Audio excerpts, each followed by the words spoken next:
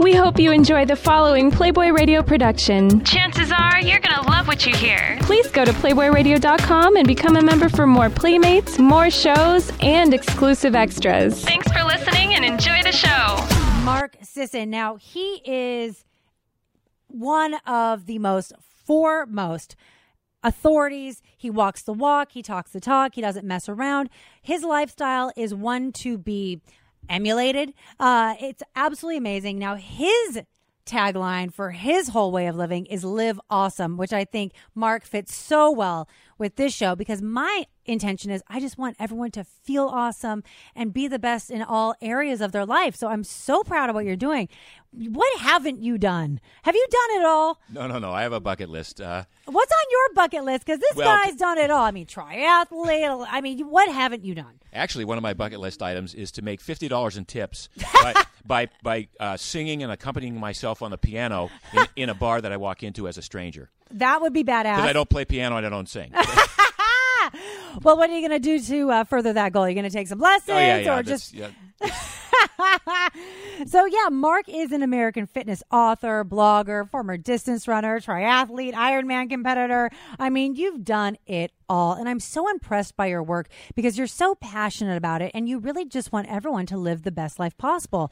You seem like you've kind of always had a lifestyle of wellness. Was there ever a time and point in your life where you weren't the best you could be? Oh, for sure. I mean, I pursued an athletic career and in the endurance community, starting out as a marathoner and then as a triathlete, with the intention of being healthy and fit. Yeah. But the fitter I got, the less healthy I got. Yeah, now explain that, because a lot of people don't understand how they don't go hand in hand. Well, at some point, if you want to race fast, you have to really train hard. And the harder you train, and you think you're not training as hard as your competitors, so you up the ante and try to train harder and put in more miles. Yeah. And the next thing you know, you overtrain and you fall apart and you have you have mechanical issues, biomechanical issues, but because of the diet that I was using to fuel all of the miles I was doing, this very high carbohydrate-based diet, which had a lot of simple sugars and processed grains and things in them, along with some unhealthy industrial seed oils,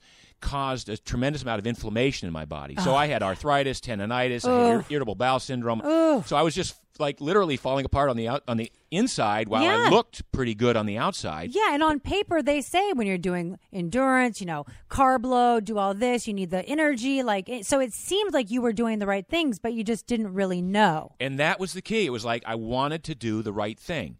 And I was willing to do whatever it took. The problem was the information was wrong, and that's what I've dedicated the rest of my life to figuring out. What are the hidden genetic secrets? The switches that we all have that we can turn on or off based on the choices we make in lifestyle, whether it's diet or sleep or sun exposure or play or touch. Which are all crucial things to the lifestyle that you are really perpetuating for others to live. Because people do think there's like this magic cure-all pill I can take, or got to do this, got to do that, calorie deficit, exercise too much. Tell us about the massive amount of misinformation there is out there and how we can kind of circumnavigate around that. Because I'm aware of it, but a lot of people aren't. Well, and that's true. It's interesting. Again, I think people generally want to do the right thing. Yeah. But so much misinformation over the last several decades has been proven to be wrong. But it's still out there. But it's still out there. And it's still, like, for instance, breakfast is the most important meal of the day. I don't agree with that. I don't agree with that either. If you're good at burning fat, you wake up in the morning, you're burning fat, and you're not hungry, and that's key. If you're not hungry, then you don't need to eat. Right. But this has been put all over the media for years and years.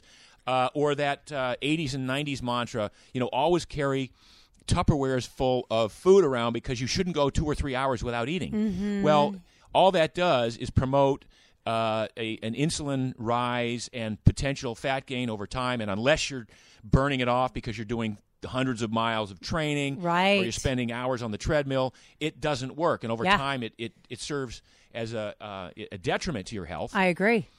So what I teach is people how to become a fat-burning beast. I love that. And the fat-burning beast, the sexy beast, they go hand in hand. I really try to do that too, because I went from a very toxic lifestyle to, doing tons of research and really doing as you do, walking the walk, talking the talk, trying different things, seeing what worked with my body. And now I feel the way I eat and the way I exercise, I can't gain weight. I feel like I'm just a lean machine. Fat burning beast, baby. But that's what it's all about. And so what happens is, over time, when you adopt the strategies that I talk about in the Primal Blueprint in my book, you trend toward your ideal body composition. So you don't have to work at burning off the fat. You convert your body into wanting to burn fat for calories, for energy, throughout the day, whether or not you're training. And we do this by manipulating the diet in a way that's comfortable, convenient, delicious. It's not like it's about deprivation and struggling and starving. So tell us about the Primal Blueprint.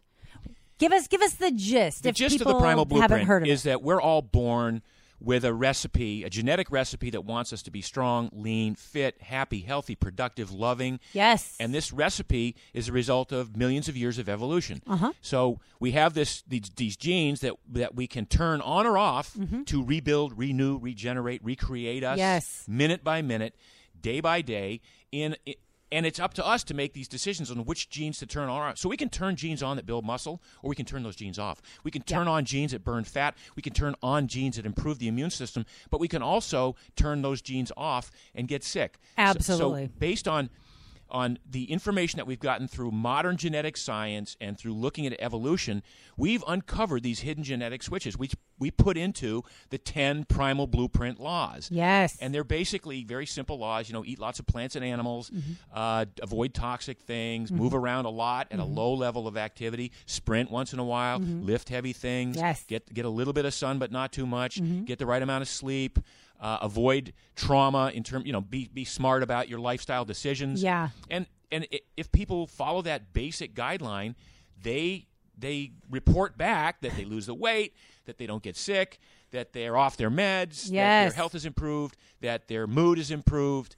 And the point is to live awesome. The point is, how can I extract the greatest amount of pleasure and enjoyment and fulfillment and contentment from every moment possible throughout the day? Absolutely. And I feel like so many of us are born into a society or a lifestyle where we don't know how good our body is supposed to feel. And we have no idea, why would I do that? Why would I make these changes? This is it. I can just pop a pill or do this or that or the other. But once people embark on the Primal Blueprint, and I know you have one of your books, you have so many books, the Primal Blueprint 21-day total body, where you just tell people 21 days, give it your best shot.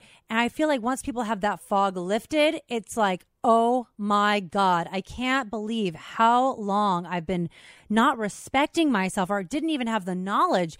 What are some of the greatest transformation stories or responses you get? Well, we have hundreds of thousands of user experiences, but which are on your website though, which I love reading. No, a lot of visual stuff. Yeah. A lot of people lose 100 pounds, 120 pounds. Which is crazy. Again, get off the meds. Their health improves tremendously. They get women who no longer have polycystic ovarian syndrome. Yes. Lots of people no longer have type 2 diabetes. But you hit upon probably one of the most important elements, which is a lot of people go through their life in a fog, never knowing what's available to them in terms of feeling good. And it isn't until they finally make these transitions, and they're not hard transitions. No. You got to give some of the crap up, let's be clear. But it's not like you have to starve. It's not like you have to overwork. It's not a master cleanse. No, and it's definitely not a master cleanse. Absolutely not. And you get to the point where you have this sense of energy that you never had, and it's steady throughout the day. It doesn't go way up and way down in these mood swings.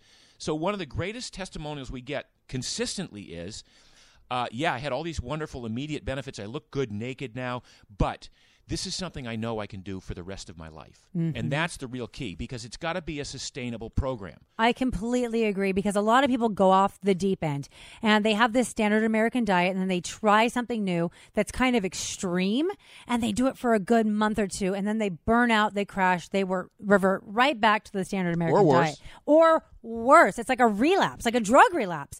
But your blueprint for living really lets you kind of ease in, make these little tweaks, and live the best life possible.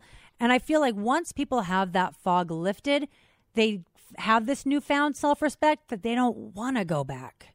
No, I mean, good news, bad news. Yeah. So once you get there and you see what's available, and you've entered that new zone of increased energy and improved health, now if you backslide, you have no one to blame but yourself. Right. So that's the sort of the good news, bad news. Yeah. The bad news is now you know what you need to do Yes. to get back there. Yeah, and once people do have this LGN, as you call it, looking good naked, I'm a personal trainer, and a lot of clients, until they see the results, they're kind of like, for the first week or so, like, why am I doing this? I'm like, just wait for it. And then once they see how good their body can look, and then in tandem with how great they're feeling, they never want to go back. Yeah, exactly. And that's also a good reason to take a photograph, sort of a before and after. Oh, because yeah. on a week-to-week transition, your brain hasn't adjusted to the incredible changes that are taking place Right. that everyone else around you can notice. Oh, they all see it. But you can't notice because every morning you're looking up and you're not only seeing what's actually there in the mirror, you're seeing what used to be there in the mirror. Because The perception of yourself. perception of Yeah, totally. And I think, too, when you have sustaining weight loss and sustaining body changes, they do happen gradually. It's not you wake up one day and you're like, oh my God, I have a six pack. It is kind of drawn out in a beautiful, healthy way.